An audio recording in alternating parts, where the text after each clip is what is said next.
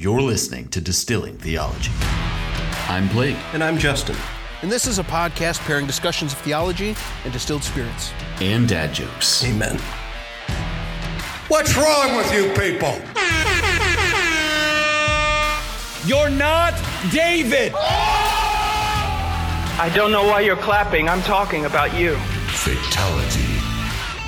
You know, starting a podcast about theology and distilled spirits is whiskey business. I said that with a straight face. This is Distilling Theology. Welcome, ladies, gentlemen, boys and girls, big people, little people, people of all tongues, tribes, and nations. All right. Welcome. As you probably have figured out by now, you're listening to Distilling Theology. What? That's a podcast that I co-host with my dear Presbyterian friend Blake Courtwright, who is not only ruggedly handsome, but has long flowing locks and a flannel, as he should. How you doing, brother? Better now, and about to be better because we're going to have some scotch, and then after this I'm going to have some steak. So, you know, that's just like good all around. This is a good time. Yes, it is. How are you doing, dude? I'm doing well. I just had some beef stew. Ooh. I'm about to drink some scotch also. The weather is finally cool. It's not hot and disgusting outside. I am thrilled. I'm excited. And you know what else is exciting, Blake? Oh, snap. Tell me. We have the biggest, the greatest, the most glorious giveaway we have ever done. It's true. We have 3 winners for this giveaway. And we're not going to do the whole thing we did last week with Eric, but go back and listen to that episode because it's great. The whole episode, but especially the giveaway tag at the end, in this case. But we have 3 winners, and all 3 of them, thanks to our publishing friends, are going to be receiving a copy of The Wonderful Works of God by Herman Bavinck, provided for us by Westminster Seminary Press, a copy of Creeds, Confessions, and Catechisms, provided for us by Crossway, and a copy of The Valley of Vision, provided for us by Banner of Truth. So, 3 books, each winner, and basically the differentiator between first, second, and third place is that first place is going to get 2 of our new Canadian Glencairn glasses. And Justin, what is second and third place getting? Well, of course, second place is still going to get 2 DT Glencairn glasses. Ooh. And third place, the even rarer, believe it or not, will get 2 DT Rocks glasses. There's not many of those in the wild, so that true. Is exciting. It is. It is thrilling. It is overwhelming. Honestly, guys, we are thrilled and super grateful for all of you because of you guys, we're able to do these types of giveaways, and we love giving back for all the support you've given to us. Amen. Yeah, it's been fun. Where can they go? Well, you can go to distillingtheology.com/giveaway and enter for your chance to win by Monday, October 31st, a.k.a. Reformation Day. And we're really excited about this. This is the longest time we've run one of our giveaways, but because it's so grand and so epic, we really wanted to give a lot of people a lot of opportunity to get in. We're really excited to get these books out into the hands of 3 of our listeners because basically, since we started the show, we've been recommending The Wonderful Works of God by Bavinck, The Valley of Vision from very early on, and while not necessarily the book Creeds, Confessions, and Catechisms, because that's a fairly recent publication, we have been recommending Creeds, Confessions, and Catechisms as resources. So to have them all in this beautiful hardbound book, wonderfully edited by Chad Van Dixhorn and published by Crossway, is just thrilling. And again, we can't say thank you enough to Westminster Seminary Press, Crossway, and Banner of Truth for providing us with copies of these books to give away to our listeners. Because like us, they want people to have access to these phenomenal resources. That's why they all do what they do. Now, enough giveaway. We'll remind you again at the end and next week so you don't miss out. But Justin, what's in our glass tonight? I'm excited. We are going to be sipping an 18-year-old single malt scotch by Loch Lomond. It is aged in American oak casks. It is 92 proof or 46% ABV. You got it for what, $75 for the bottle? Yeah, that's why I picked it up. Basically, yeah. That honestly, an 18-year Scotch for $75, you got to try it. That's right. And this distillery was founded in 1814. apparently, this is what they have to say. This is an 18-year-old single malt Scotch whiskey from the Loch Lomond Distillery in the Highlands region, and after 18 years maturing in oak, this expression has developed a complex flavor with a U profile featuring red berries, mature oak, vegetal peat, and runny honey. Loch Lomond are renowned for being able to produce a variety of styles at their distillery, including malts, grains, and blends. And then it says, top stuff, exclamation point. I love it. I love it. Those Europeans, man, they know how to do it. But there's a little backstory with this. So when I recorded the episode with Greg Beal that we're about to hear, and we talked about biblical theology, he and I didn't taste anything. He just had some wine, and I had some of this in the glass. Justin and I tried to record this like intro and pre-roll and all this stuff months ago, and it just didn't land. And also when we tasted this, I think we'd both had something before. I think we were catching up on a couple of things, and we didn't really let it sit in the glass, so we didn't give it a fair shake. So I said, you know what? I'm out visiting you briefly for work, so let me give you some samples, and we resampled it because we want to give things a fair tasting. So that said, it smells pretty nice. I don't know, Justin, what stands out to you immediately about this? Yeah, so it's been a while. I don't really remember smelling it and everything that we did the first time, and we have so many whiskeys on this show that it's hard to sometimes remember how things have smelled. There's definitely ones that stick out, obviously, For some sure. of our favorites, and stuff that I've returned to regularly, but so far, it's not too bad. It's definitely strong on the honey, sort of like a honey cereal, maybe. Yeah, there's a little fruitiness underneath that. I'm almost thinking, almost like a fruity custard or a fruity yogurt thing. Like there's something kind of like a dairy and fruit combo going on with that honey and that and those oats. Like it's a very European Scotch, which is one of the dumber things I've said out loud. I'm kind of getting I'm getting some of the oak. I'm getting almost like a tobacco, or like a tobacco toffee blend. I could say the toffee. I'm not quite getting the dryness of tobacco, but I'm getting some of that sweetness of toffee, like you're saying there.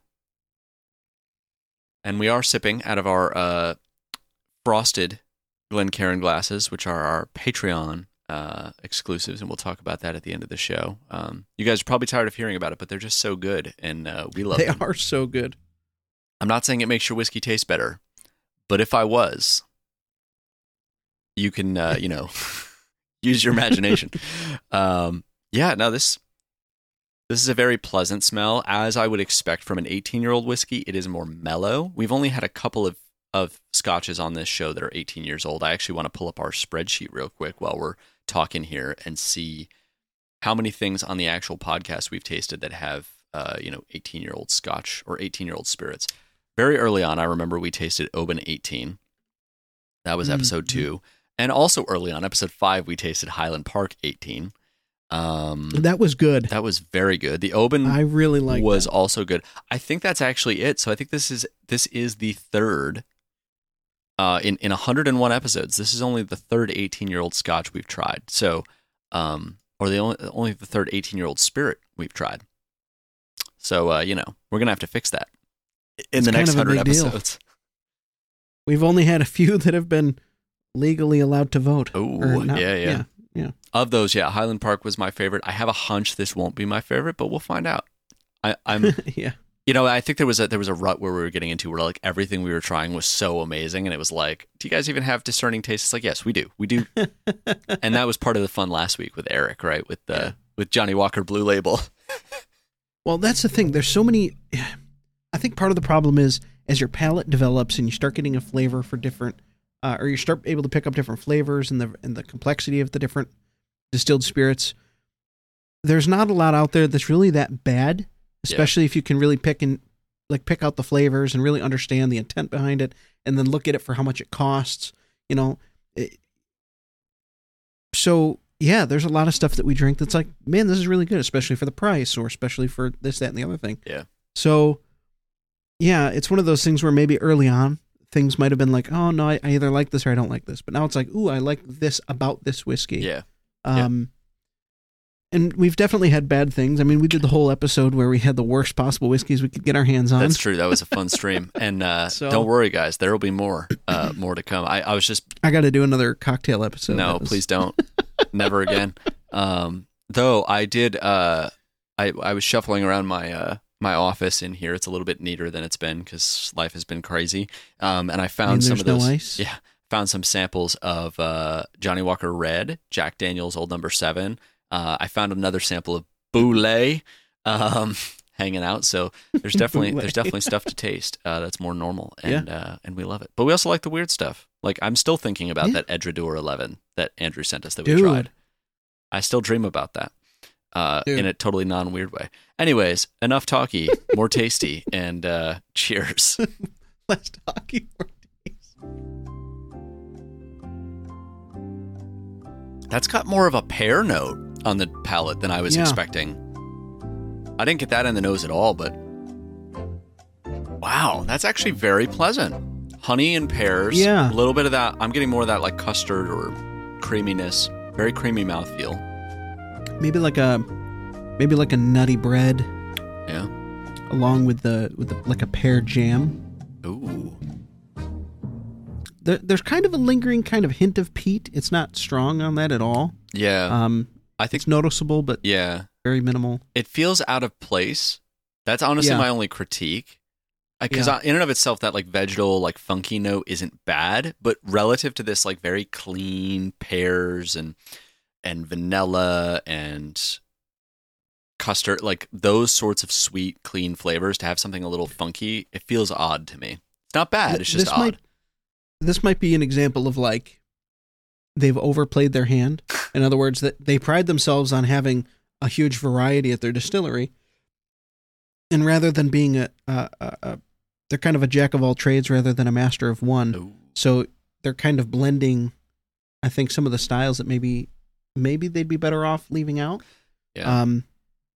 But overall, I mean, I would drink it. Oh, yeah. I mean, for an 18-year at $75, that's not bad at all. No, and it's very mellow and very smooth, but it's still, at that 46%, it still has a little bit of bite to it.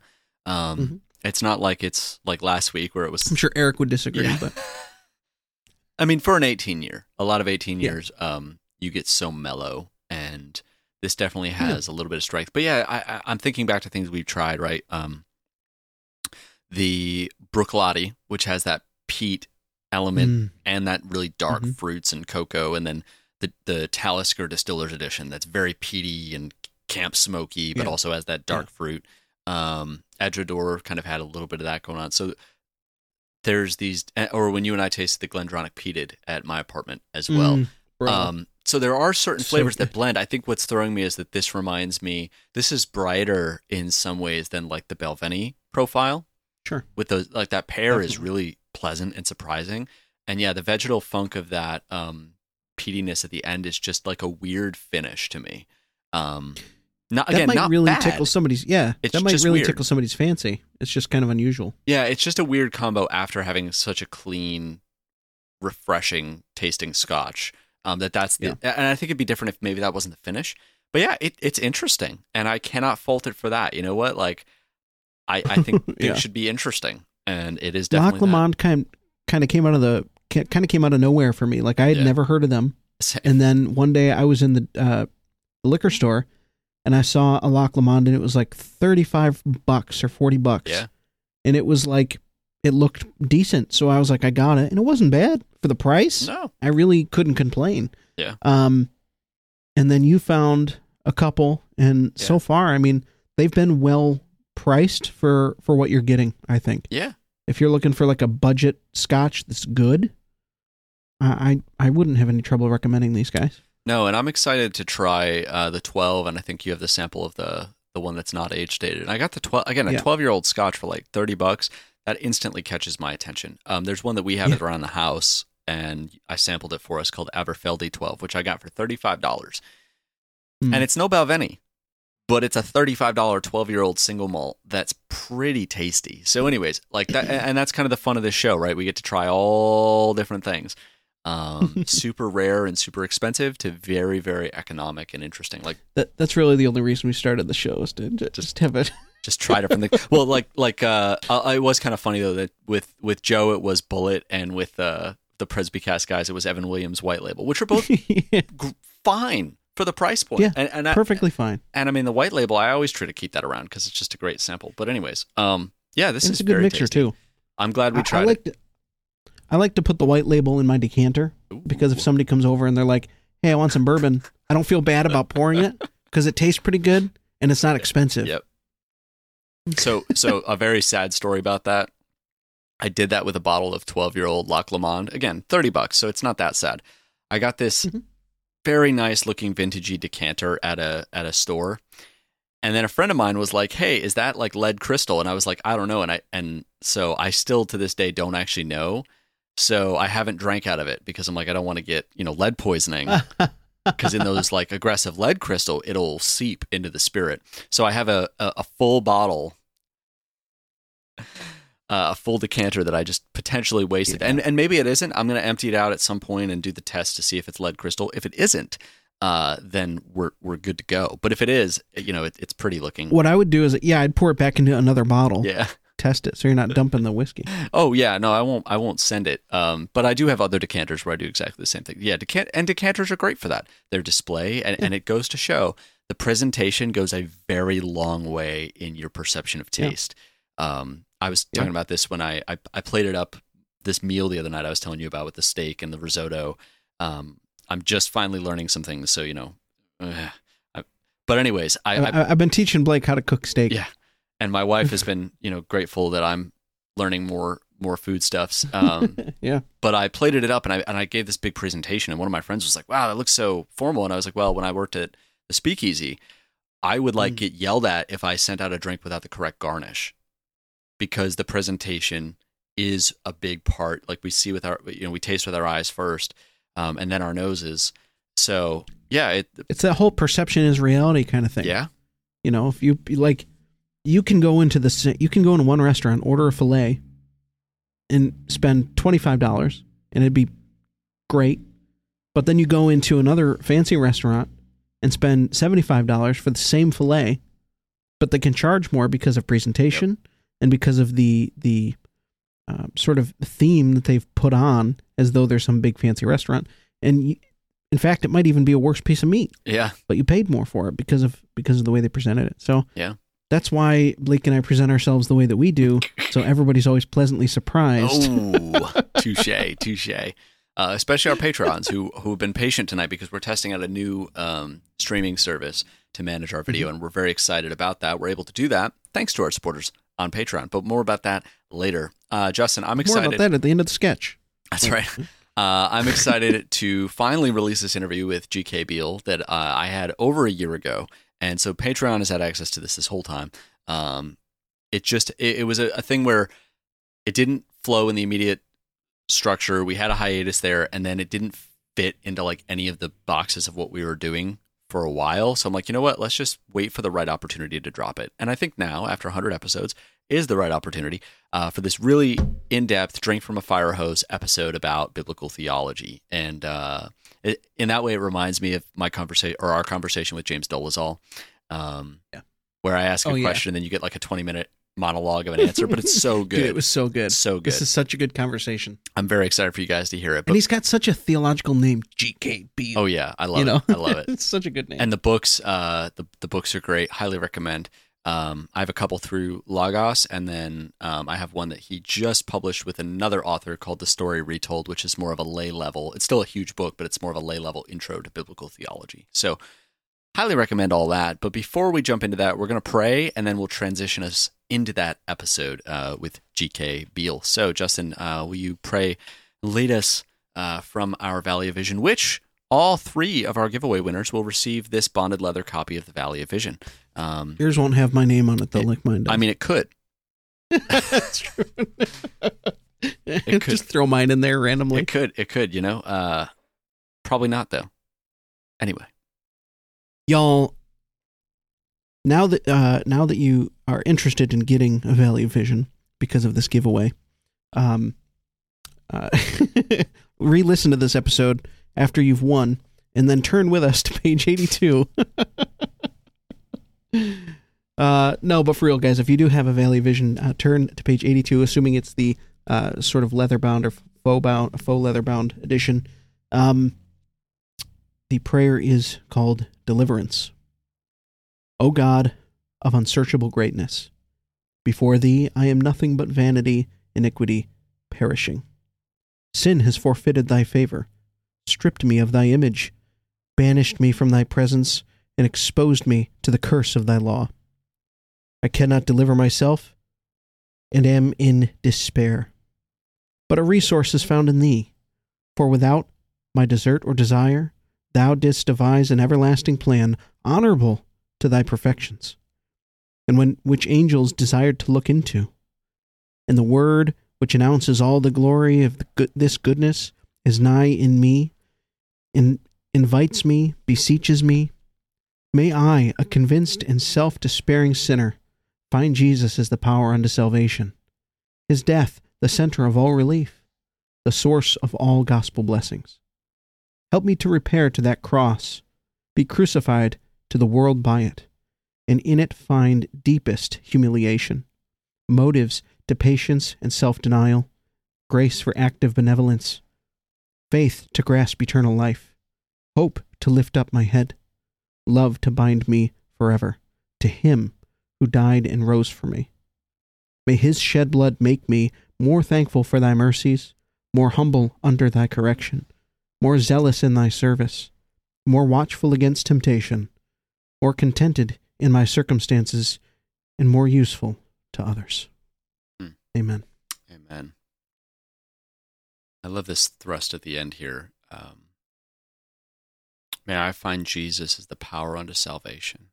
And then this line, may his shed blood make me more thankful, more humble, more zealous, more watchful, more contented, more useful. It comes back to what I think a little bit of what we were talking about a few weeks ago with Romans chapter 5, in the new, like this being in Christ, this union with Christ, and both the active and passive obedience of Christ. And like that is one of the biggest things for me in Reformed theology that has been such a balm. And that's tied very deeply into our biblical theology in the topic of the evening. How it's not just a systematic doctrine, it is emerged organically through the narrative of Scripture, starting in Genesis. Right? He will bruise the serpent. He will crush the serpent's head, and the serpent will bruise his heel. Right? There is both the passive reception on Christ, but also his active work of crushing the serpent's head. And it's super, super good. And we'll talk about it more as we keep going through Christology, which we're going to be picking up in the coming weeks again. And I'm so excited for that. But without further ado, I'd like to introduce you guys to our guest, the Reverend Dr. Greg K. Beale, who has his PhD from Cambridge. Little background, he holds the J. Gresham Machen Chair of New Testament and was a professor of New Testament and Biblical Interpretation at Westminster Theological Seminary for 11 years. Currently, as of the time of the recording of the interview, he is a professor of New Testament at Reformed Theological Seminary in Dallas, Texas, and he is an ordained minister in the Orthodox Presbyterian Church. He's the author of many books, including A New Testament Biblical Theology, The Unfolding of the Old Testament in the New, the New International Greek Testament Commentary on the Book of Revelation, The Temple and the Church's Mission, The Story Retold, A Biblical Theological Introduction to the New Testament, and many, many more. So without further ado, folks, here is my discussion from last year with Dr. G.K. Beale. Dr. Beale, welcome to the program. Thanks for spending some time with us tonight. Oh, thank you. Good to be here. Wonderful. Now, jumping into our topic, we're talking about the New Testament's use of the Old Testament. And just as a personal question to you, what sparked your interest in studying and eventually teaching and writing about this particular topic? A long time ago in seminary studies, I took a course under a fellow by the name of S. Lewis Johnson. He was a Reformed Baptist. This was at Dallas Theological Seminary. And it was a course on the use of the Old and the New, and that got me interested in the topic. So I continued to study that in seminary and I've done it for the rest of my life. So that's what got me into it. Wonderful. And as we jump in, two terms that get thrown around a lot when we start getting into the meat of the text. We talk about context, we talk about content, but two terms that come up a lot, and I was curious for you, how you define them respectively, are hermeneutics and exegesis. So how would you define those terms, and how are they interrelated? Yeah, exegesis is just simply the determination of the author's original meaning at a particular historical time in a particular historical context. So that's exegesis. Now, the second term was hermeneutics. Is that what you said? Yes, sir. Now, hermeneutics, that's a very, very fuzzy term. People will say, what is your hermeneutic? And is it the new hermeneutic? And there have been a number of new hermeneutics. So it's very fuzzy.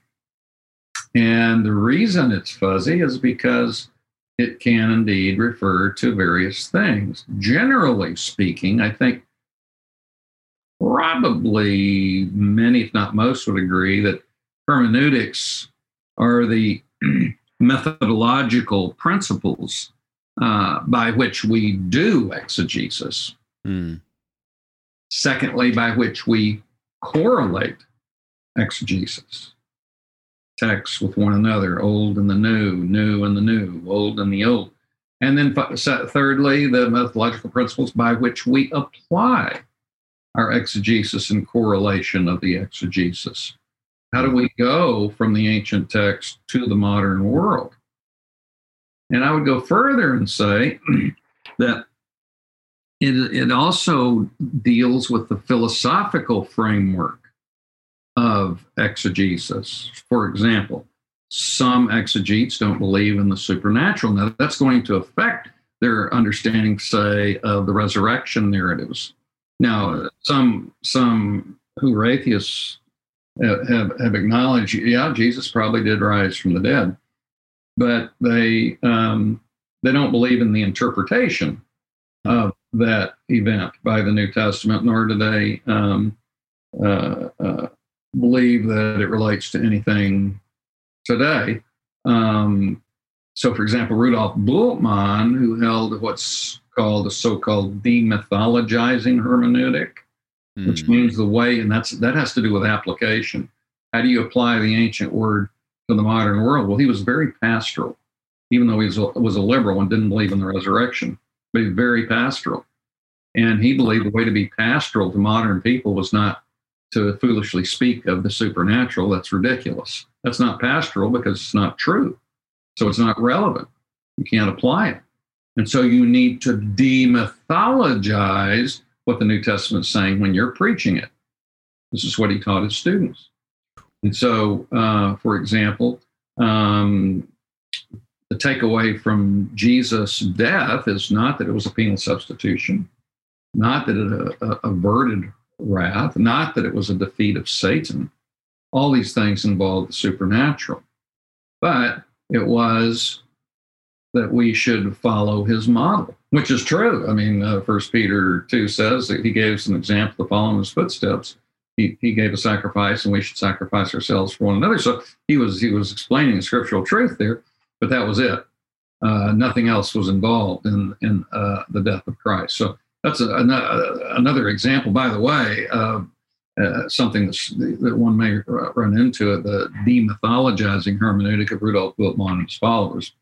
So that's a philosophical framework of exegesis that does have implications. I think we could go further besides exegesis, principles sort of governing exegesis, as well as the correlation of it, application, and the philosophical framework.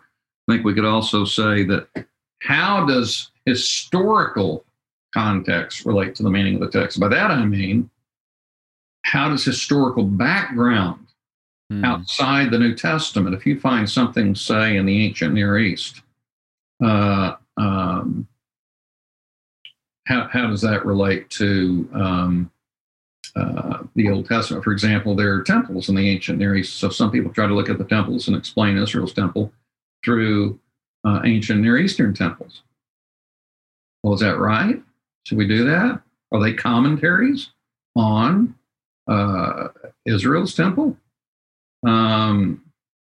my own particular solution to that is given in my book, The Temple and the Church's Mission, in which I see that Israel had a pristine view of the original temple in Eden, and that contributed to their understanding of their later temple.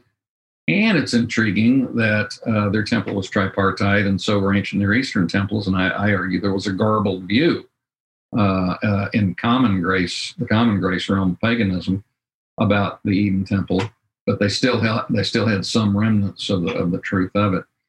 But in the New Testament, for example, there are many interpretations in Judaism in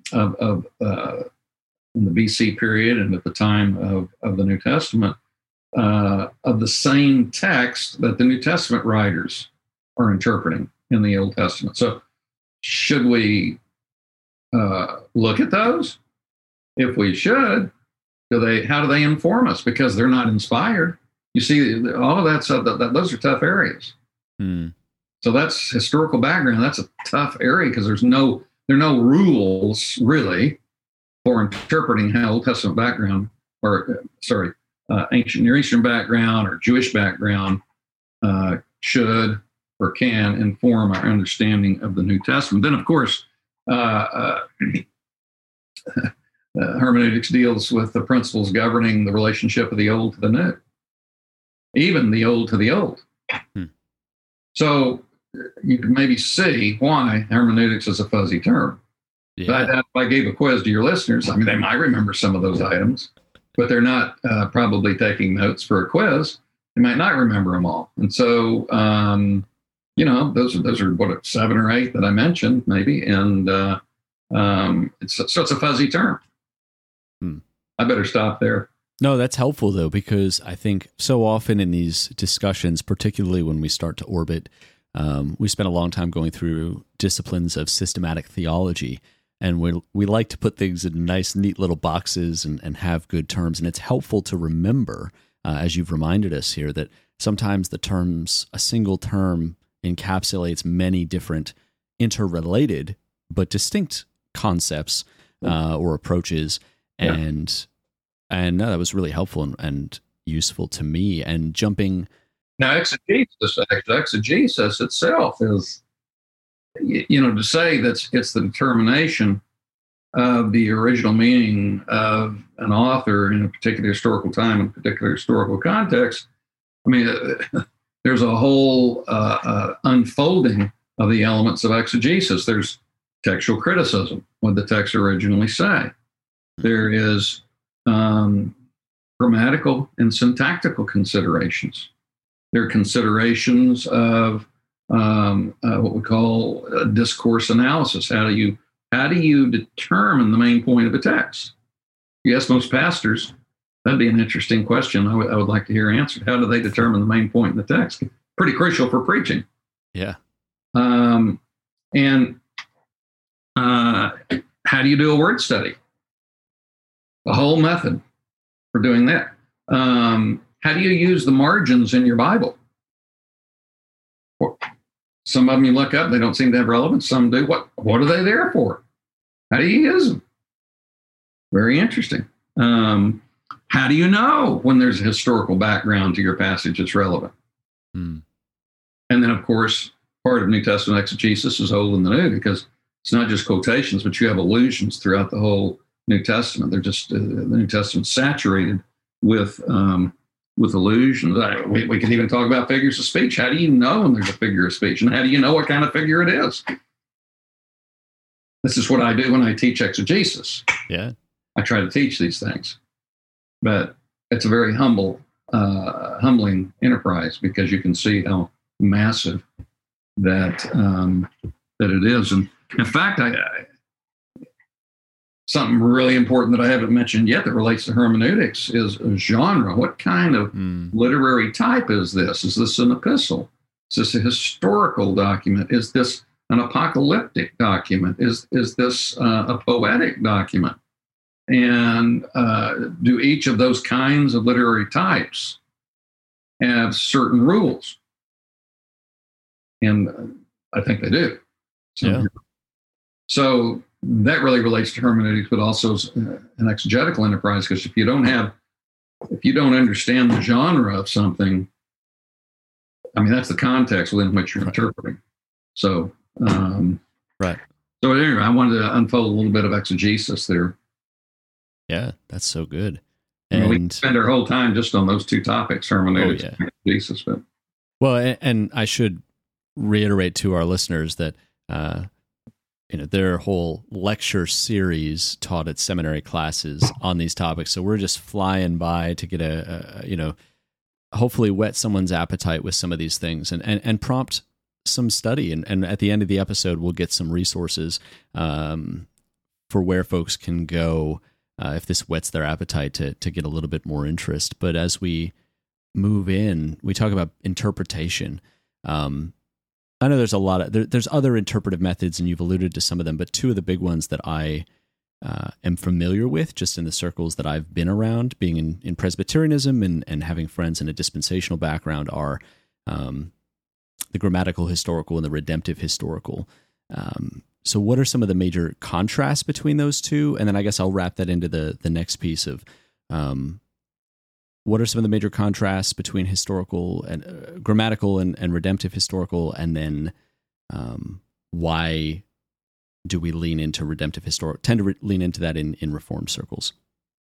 Well, first of all, I would want to say that it's not an either or, redemptive historical or grammatical historical. It's a both and. You've got to use both.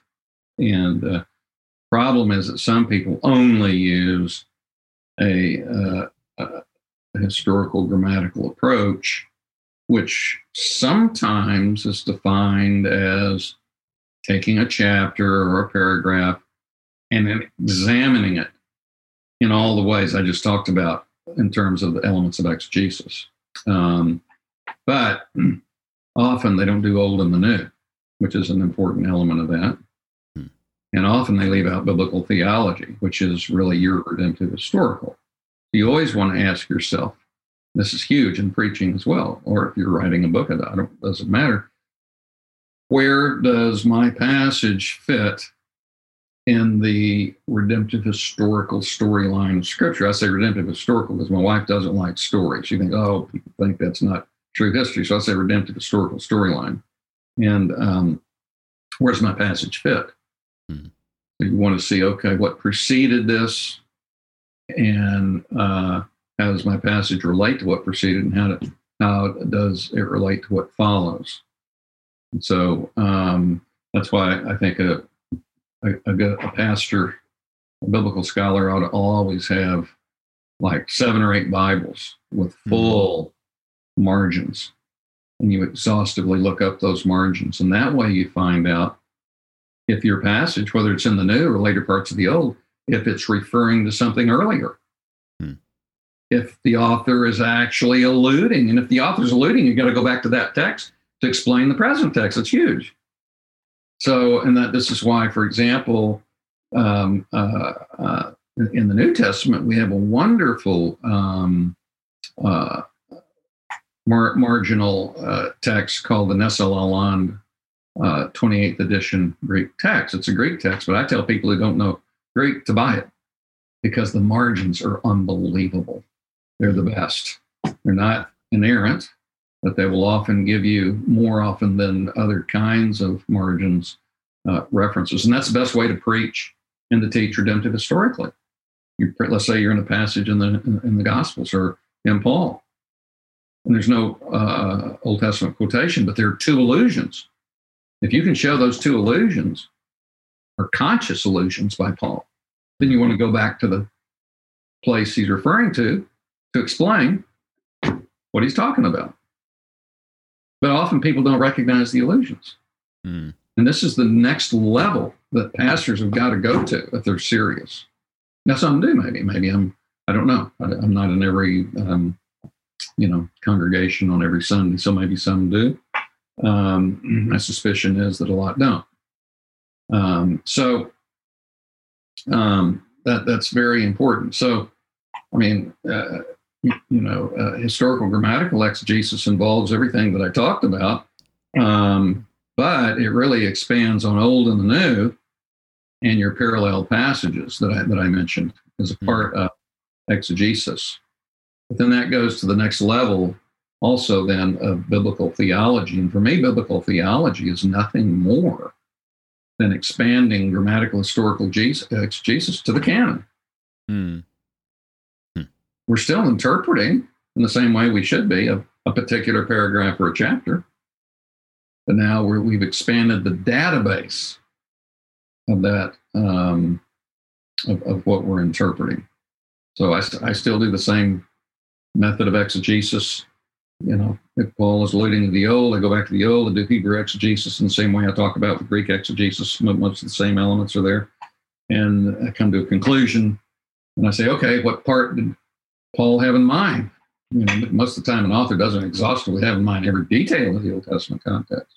That's why it's important to get to the main point. And that way, if you get to the main point, usually, for example, Paul would, you know, overlap to some significant degree or another with that main point in the Old Testament Hebrew narrative. So, yeah, that's why I think typology is exegesis. Some say, no, it's not, because the Old Testament author, he didn't have in mind. Let's say the Old Testament author is recording the Passover and Israel coming out of the Exodus, and then the New Testament writer alludes to that passage of the Passover lamb, let's say, that was slain. John 19, for example, which does actually quote that. It says, not a bone of him be broken, from Exodus 12. And so, you know, some would say, well, the Old Testament author didn't have that consciously in mind. Only the New Testament writer had it in mind.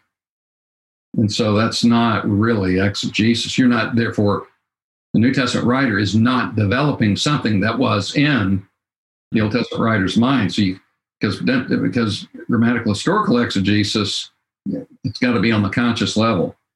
So, but I'm finding again and again and again that, in fact, the New Testament writers refer back to events of the Old Testament that they see foreshadowing something in the New that are typological, that, in fact, in the context, you can see some hint, some degree of the Old Testament author's awareness that this was foreshadowing. Now, in other cases, it is hard. But I would still contend that if you went to the Old Testament author's peripheral vision, well, I have an article in Westminster Theological Journal called The Cognitive Peripheral Vision of Biblical Writers. And they may well have had this in their peripheral vision, but they didn't comment on it. So, but let's say an Old Testament author had nothing in mind of what the New Testament writer is taking from the Old Testament writer's description of event, then really, you're still exegeting the divine intent at that point. Right. Well, that brings me up to, it's actually one of the listener questions, but it's related to this, and this is from David. He says, my Catholic and Eastern Orthodox friends in college would always argue that the way the New Testament writers quote and interpret Old Testament passages, basically that they often paraphrase or give them a new meaning that supposedly wasn't there before, means that we can do exactly the same thing with the New Testament today, i.e. find the spiritual or allegorical meaning of the text, which is a two-sided thing. I've seen, on the one hand, you have the Catholic and the Orthodox kind of taking that to the next level in their interpretations and saying, which then the dispensationalists, in my experience, the people I've met, have criticized this idea of, you're not taking the Bible literally, is a accusation I hear tossed kind of in our general direction sometimes. So literal, very bad word. Should be what's the original intention of the author? That's literal. Yeah. The original intention may be figurative. And literal interpreters say, yes, let's interpret figuratively when it's figurative. So let's just really change the nomenclature and say, what we ought to be after is the original Yes. intention. In fact, I would even say it's very difficult to say literal translation because different words, typically in a sentence, have different meanings. So, sometimes a word can have a typical meaning, in which case I will often say the most obvious meaning, the most direct reading, something like that is what I'll say. But it's even a little scary to say literal translation. Now, I tend to think of translations parenthetically as there's no such thing as a one-to-one literal translation of the Bible. Every translation, to one degree or another, has some paraphrastic interpretation. Even the New American Standard Bible. There's no way. There's certain idioms that have to be rendered interpretatively. It's not hard to show those. But, some people say, well, there's a dynamic equivalent and another one, the opposite of that would be direct equivalent. That's not exactly the way to say it, but dynamic equivalent usually is more of an interpretative paraphrase, and the opposite of that is supposed to be literal. But in reality, what's often understood as literal is less paraphrastic. It's a matter of less paraphrastic versus more paraphrastic. That's the way we ought to be viewing it. So I'll stop my parenthetical explanation at that point. Now, the question you're asking then, coming back, is what do we do with the New Testament writers? Because many think they introduce new meanings into the Old Testament. That they do not interpret in line with the original meaning of the Old Testament author, nor, for example, do they develop the meaning of the Old Testament author. They do not develop that meaning in line with the original intention. And, I don't know who David was talking to, but if I may say humbly, and not with any sense of condemnation, but whoever he was talking to had not studied much of the topic. Now, there is ongoing debate among New Testament scholars that New Testament writers preach the right doctrine, but from the wrong text. I don't think they do. Yeah. But there is that debate. In fact, I have cataloged that debate. I have a book called Right Doctrine from Wrong Text. And in that book, I have writers, scholars, who believe what David's friends said, and then others who don't. And I lay it out and I say, well, you decide. My own life, since I've been working in this area since 1977, is I've really never found a text that is out of line with the original Old Testament meaning. Now, there may be some very difficult texts. Yeah. But still, I haven't found one that's out of line with the Old Testament meaning. Sometimes it's hard to even locate where the New Testament writer is talking about. For example, in the Matthew 2, it says Jesus was a Nazarene because it was called, he came from Nazareth, and therefore it says, therefore he was called, he fulfilled the prophecy that the Messiah was to be a Nazarene. Nazarene, yeah. That's a paraphrase of that text. Scholars debate where that comes from. There's no prophecy that the Messiah was to be a Nazarene. So, or a Nazarite. So, I still think there's some possible texts that are very viable candidates for that passage. Anyway, I'm not convinced that New Testament writers take the meaning of the Old Testament out of context. So, I mean, I've written that book I just mentioned, Right Doctrine from Wrong Text, is still available. First came out in 1994 at Baker Bookhouse. Still available, still selling. And they're classic texts on both sides of the issue. I will mention another work called Commentary on the New Testament Use of the Old that Don Carson and I edited. Again, different authors, but all of these authors go through each quotation, significant allusions in each book of the New Testament. And we have not found in that commentary a passage, New Testament use of the Old, that wasn't in line to some degree or another with the Old Testament. Now, some authors argue that, well, New Testament writers would just use the wording of the Old Testament to kind of adorn what they're saying, kind of like an Israeli politician to maybe attract attention and favor among their conservative Orthodox crowd, might throw out a bunch of allusions. He has no idea what they really mean in their context. It's just to say, hey, I'm an Old Testament guy, vote for me. Oh, man. I saw an egregious example of that in American politics. I don't remember where it was, but my fiance showed me this clip on Twitter of this woman in some political house saying, and the Lord, and the Bible has a verse about voting, and it says, make your election sure. And I fell on the floor in just shock. I shouldn't be shocked, but in shock that people have such a just disregard for what the text mean.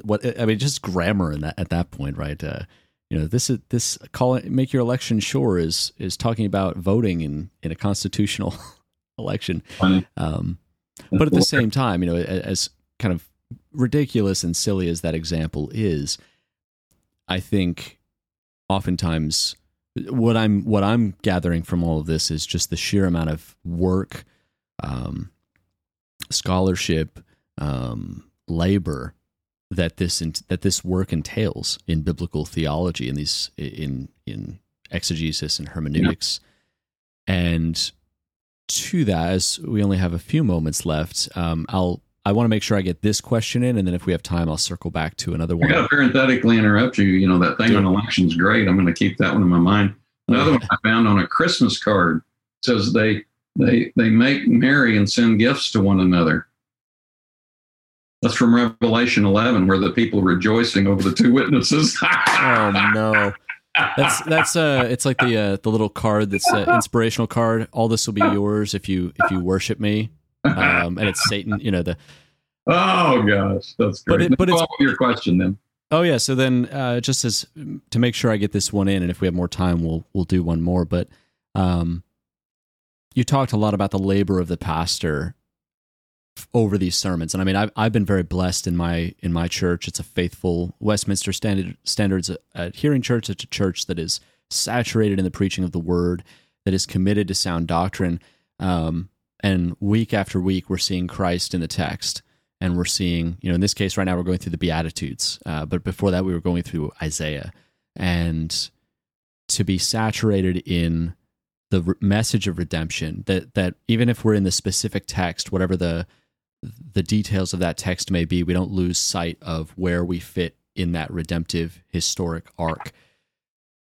So, and you've talked about this a little bit, but how does these interpretive lenses, all these details, all this labor fit into the work of preaching and end up in this very consolidated, whether you're talking, 30 minutes, 45, an hour 15, depending on what denomination we're in, these sermons, how does this work, this labor, get us from, maybe a passage in Matthew's gospel, or the one you referenced in John about his legs being broken, or not his legs being broken, which is referring back to the lamb in the law. How does this labor get from opening to that text to the pulpit on Sunday and affect the pastoral ministry and the lives of the church as those of us that are, lay people in the church that are attending, and lifting up our pastors in prayer and sitting to receive the word of the Lord every Sunday? How does this work affect that, and how can we improve it for the life of the church? I think is probably more the gist of the question. Well, each of your questions really even that you've already asked, really should take about an hour for an answer apiece. Indeed. That question addresses why I teach all my courses. Mm-hmm. So take hundreds of hours. Preparation for preaching is a very difficult thing. And so this is why the first thing, my whole reason for teaching is that students will be able to use their Greek and Hebrew text as scholar pastors so that they can convey God's word to God's people. So they can transfer what they're learning in exegesis to God's people. This is why the first thing I tell them to do is to use this approach, to learn this approach that I teach, called discourse analysis, which is tracing the development of thought in a passage and finding its main point. You find the main point, you're home. All you do, that's going to be your homiletical point is going to be centered around that. Yeah. And the only transformation is going to be that it's going to be shorter, probably stated in a more principial way, and more personal. Instead of Paul says this, we should do this, etc. So,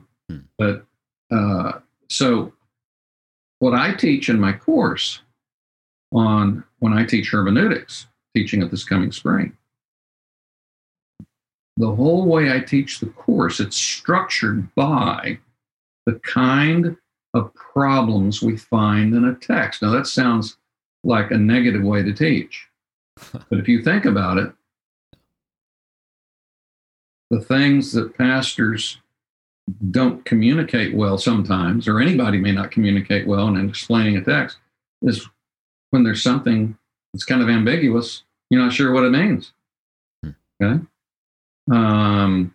So I tell them, look for the major exegesis, I tell them, is the science and the art of recognizing what are the most significant problems in the text that need to be addressed.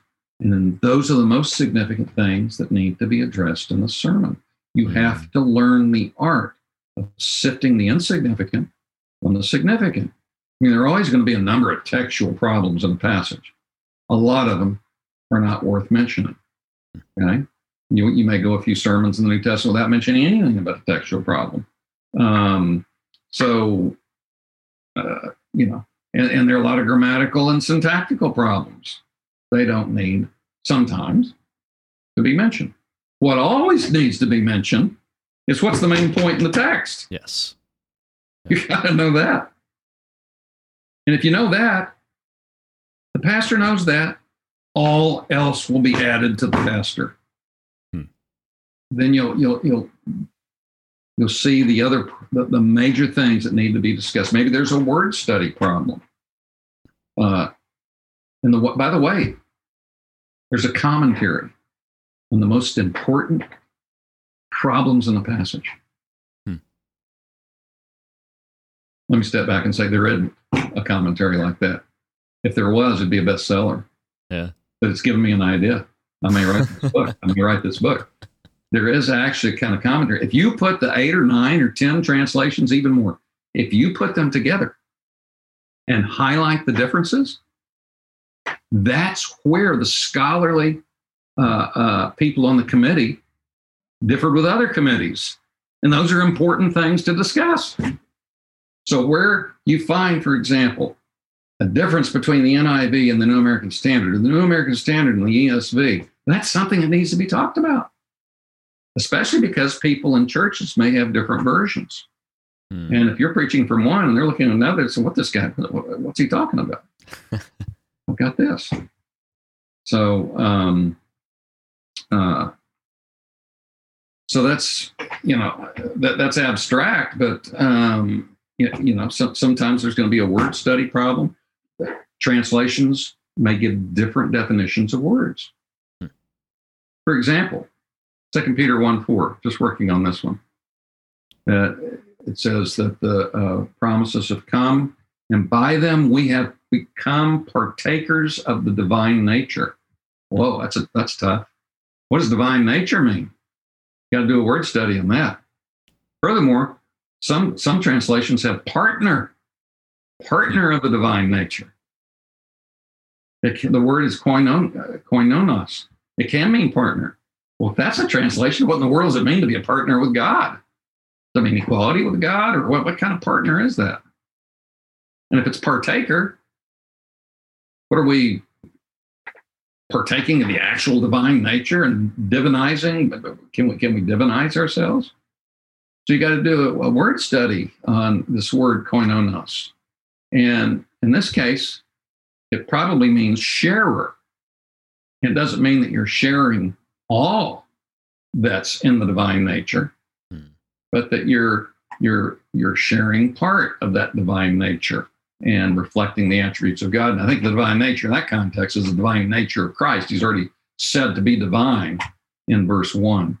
And so I think really it's talking about coming into union with Christ there. But beautiful example of a debate between, does koinonos mean sharer / partaker, or does it mean partner? And so anyway, these are, pastors need at least 10 translations in English. Highlight them, and that'll help you define where the major problems are. You've got to develop the art of knowing what are the major issues and discussing those, not getting lost in the details.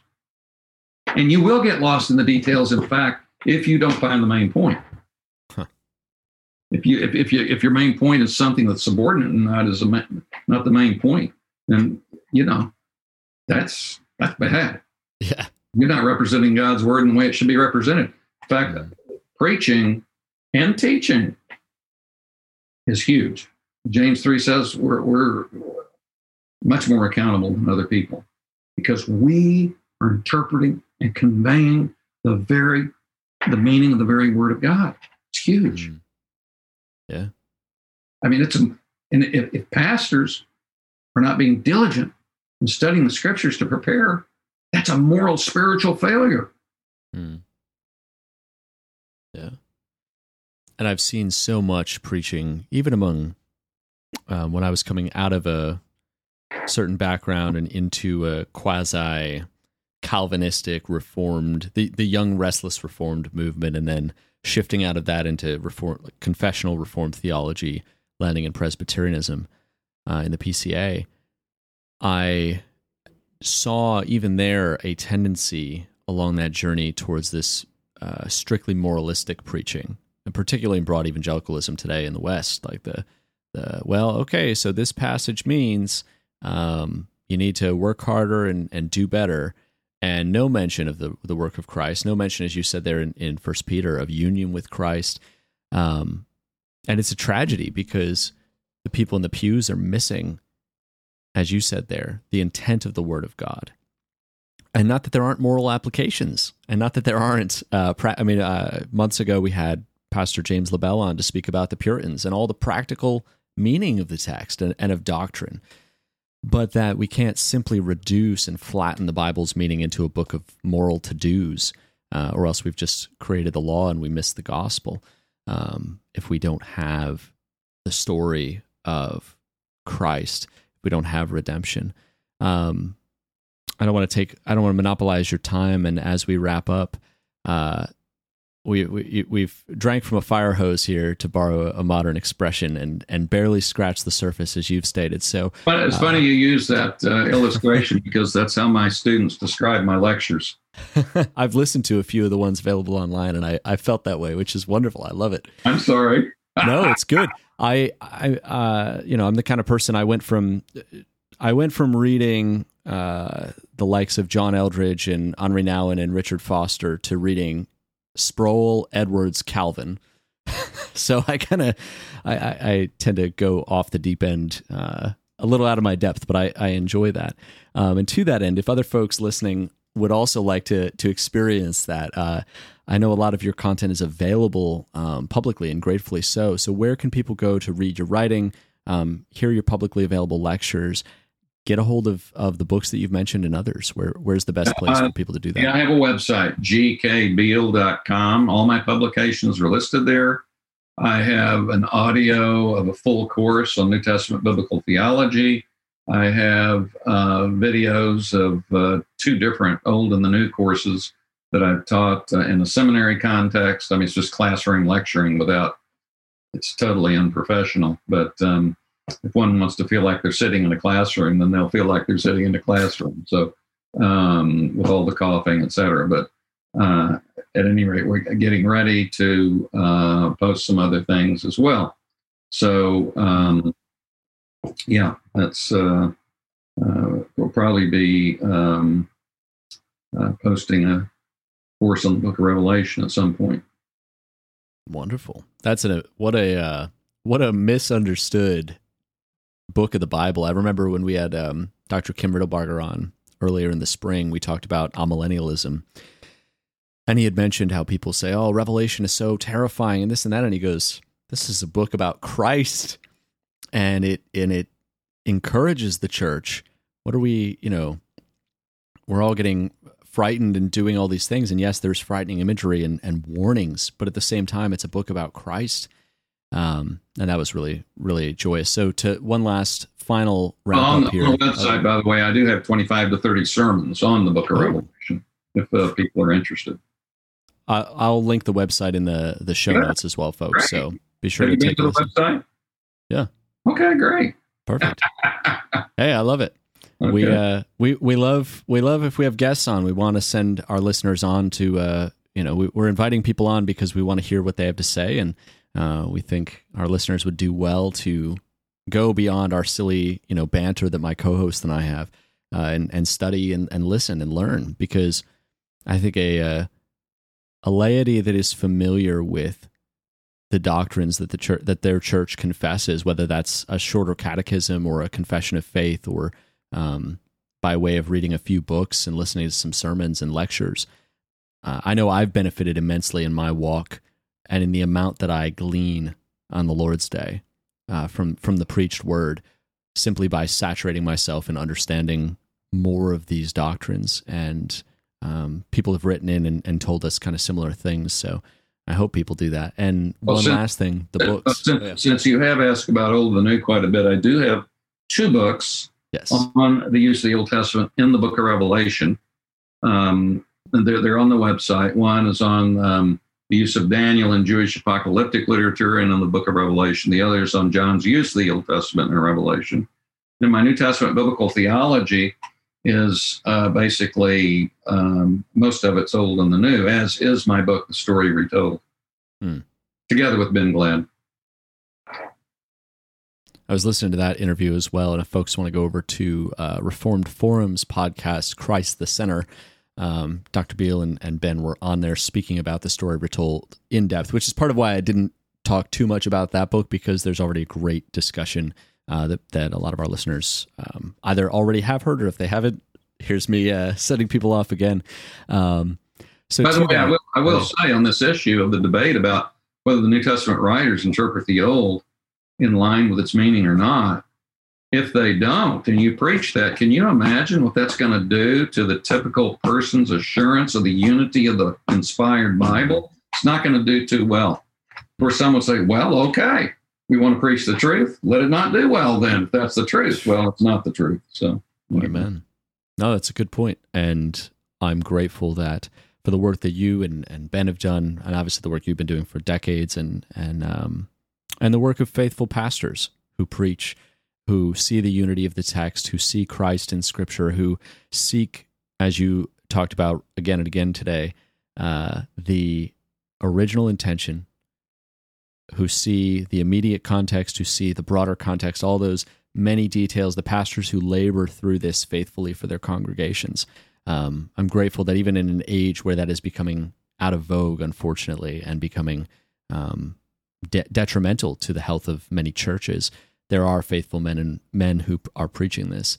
And one last thing, what books would you recommend if someone's had their interest piqued? Obviously, we're sending them to over to your website.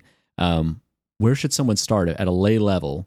If no seminary training, where's a good place for someone to get into this idea of biblical interpretation? Good question. there is a book that's really at a good lay level, but there's some of it I disagree with.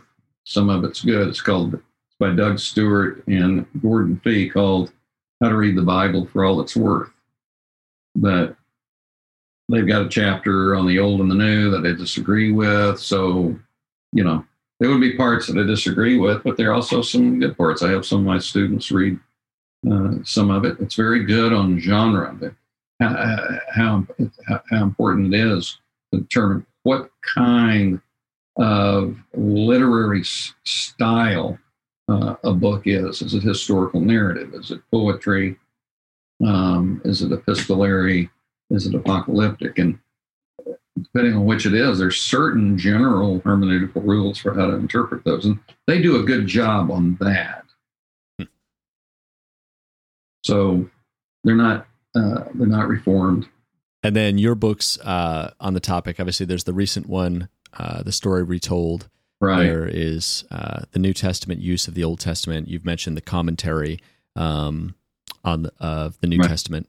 Right. I have a book too, together with Being Glad Again, on the concept of mystery, where when the New Testament uses mystery, what's in mind? Because some people think that, when Paul says, "Oh, this is a mystery," that it's something, and then he talks about the Old Testament, that it's something the Old Testament had no idea about. This is a brand new thing, never before found in sacred scriptural history. And our view is it's not about something brand new that's revealed, but it's something that was there in seed form that now has much greater clarity. Like that's what the mystery is. And what was the title of that book again? Oh, goodness sake. I didn't like the title. Oh, I remember you mentioning that on the Reformed Forum episode about some of the publishing situations with titles. Hidden but now revealed. Hidden but now revealed. Something like that. Oh, yeah, there it is. I was just on your website there. Hidden but now revealed, a biblical theology of mystery. Yeah. Wonderful. So what we do is we go through where those words for mystery are found in the Gospels, Paul, and Revelation. And then we have a chapter, because sometimes the word doesn't occur, but you have the same concept happening, where the New Testament is clarifying and making much clearer something from the Old Testament. Well, amen. Well, thank you again so much for your time. It was a pleasure to sit down and get this information overload, and I'm hopeful that my listeners are as excited as I am right now to go and. I told you before you did this interview that these questions were packed. Oh yeah, I don't. I'm not. They're packed. So anyway, I could have gone on at further length, but I decided to spare your audience. Appreciated, but also to our audience, go pick up some of the books. If one of these topics has caught your interest, go pick up a book and learn more about it. I mean, that's what I do. I get obsessed with the topic, and I end up picking up a bunch of books from reliable authors and disappear into that for a little while. So I would say that Goldsworthy is a good Australian author. Goldsworthy is his last name. Also, oh gosh, who was the fellow that taught hermeneutics at Calvin Theological Seminary? He's a Dutch guy. He has a good book on the modern preacher and the ancient text. That's with Erdmans.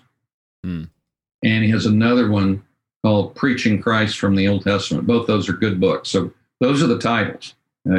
Modern Preacher in the Ancient Text and Preaching Christ from the Old Testament.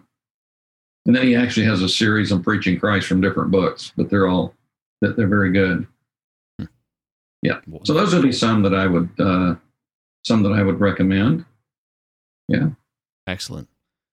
Well, thank you again. Thank you so much for the time.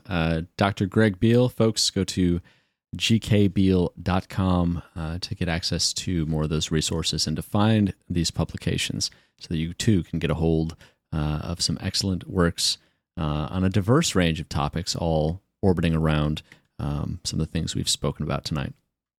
Wow, what an incredible conversation.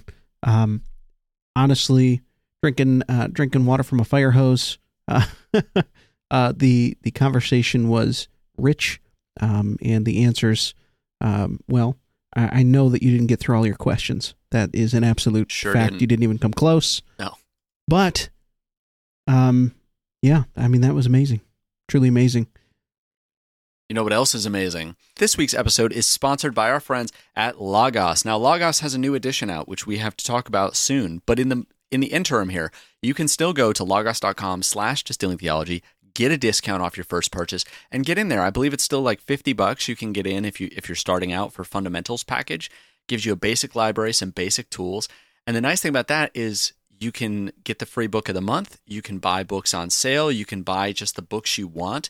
You don't have to go in all in out of the gate. Though if you want to, I would highly recommend it because we've been using Logos almost every single episode since they've started sponsoring episodes. And even when they weren't sponsoring, we were still using it because it's just great. It's a wonderful resource, all the interconnected tools. They're constantly adding new indexed digital books, and that includes new books that are being published as well as old books.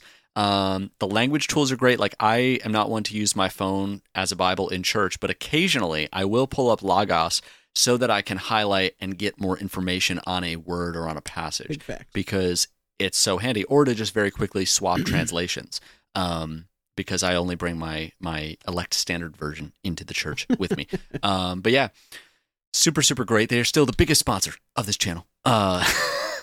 No, that's a split responsibility, but we are super grateful to Logos for sponsoring this week's episode. Now, Justin, if people listen to this and they say, hey, you know, I really like Distilling Theology, and I wish that I had Distilling Theology and, you know, a neighborhood of podcasts to listen to, where can they go to Guys, acquire such a thing? if you want to listen to our mature older siblings, head on over to the Society of Reformed Podcasts.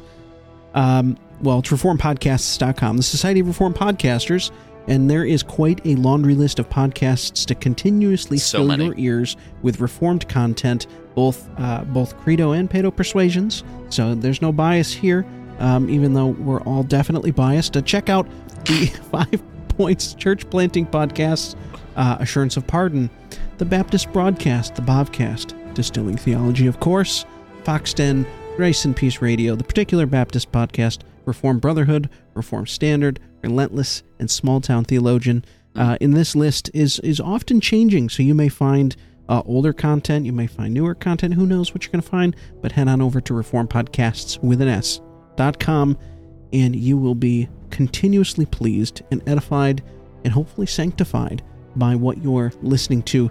Amen. If you guys, however, want more of us specifically, because you're just bizarre and you want to spend more time with us, Blake, where can people go to do such a thing? Well, there's a number of places. You can interact with us on Twitter, which we are actually using sometimes. If you go to Distilling T, as in the letter, we're not on there all the time, but sometimes we post things, and it's fun.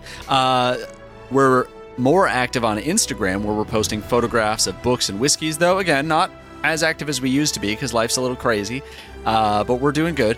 However, the main spot that people hang out with us is at our Facebook group. It's a discussion group. It goes way beyond the scope of the podcast. It's called just Distilling Theology. If you look it up, you'll go to the group. It is a group by our Facebook page, which you should definitely like, called just Distilling Theology, facebook.com/Distilling Theology. And that page, we post updates about the giveaways and things of that nature. We'll probably do a few more live streams there, though the predominant place we do our live streams, we're going to talk about in just a moment. But yeah, the Facebook group is great. It's a lot of fun. People post whiskey and book recommendations. They talk about what they're reading, what they're studying. They ask cocktail questions. They talk about the podcast. There's lots of memes. And overall, it's really edifying and sage stage, and I really enjoy it. And I'm just constantly amazed that people still, want to be a part of it, and that it's been such a fun and growing community. I also am noticing something really funny. I just went to reformpodcast.com, and Tony and Jesse recently shifted the artwork style. So now if you go to the website, you see each of the podcasts has a little box, and they're kind of in chronological order, but they're it's the Society of Reformed Podcasters logo, but with the color scheme of the show. However, because we released 3 episodes in fairly rapid succession, just due to my backlog of editing, there's like a line of just DT. Look at that. That's pretty fancy. As it should be. It is pretty fancy. And more reason for you to check it out at reformedpodcast.com. That was like a double affirmation. So I don't know if that means we still have to do it next week. No, we do. But you know what we're going to do every single week is talk about our Patreon. Amazing that we were still talking about it back in episode 1. We were so ambitious, but now it's established. Even as we're still shifting technologies, learning and growing. But Justin, if people want more Distilling Theology content, not just the conversations in our group, what do we got for them? At what levels? Listen, folks. Patreon is like our immediate family. We are so close, and yet so far. And if you want, an absurd amount of content as compared to what everyone else is getting, you can join us there at $4.99 a month. You'll get early releases. You will get video streams like this episode you got a long time ago. I was going to say, some of these episodes are absurdly early releases. Yeah. Exclusively early, one might say. Yeah. You will also get a discount on shop.distillingtheology.com where you can get merchandise and mugs and things. If you join us at $14.99 a month, because you like us a little more, you can get extra bonus content. And after 3 months, you'll get an exclusive Distilling Theology Patreon mug.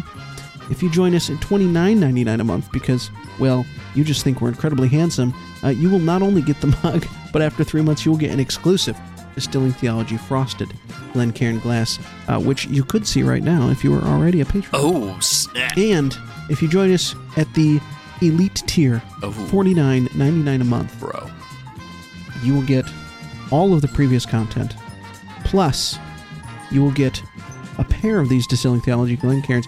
And I'm just going to throw this out there because I'm going to make an executive decision.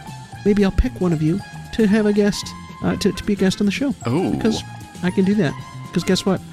This is also my podcast. So guys, join us at Patreon. Just search for Distilling Theology.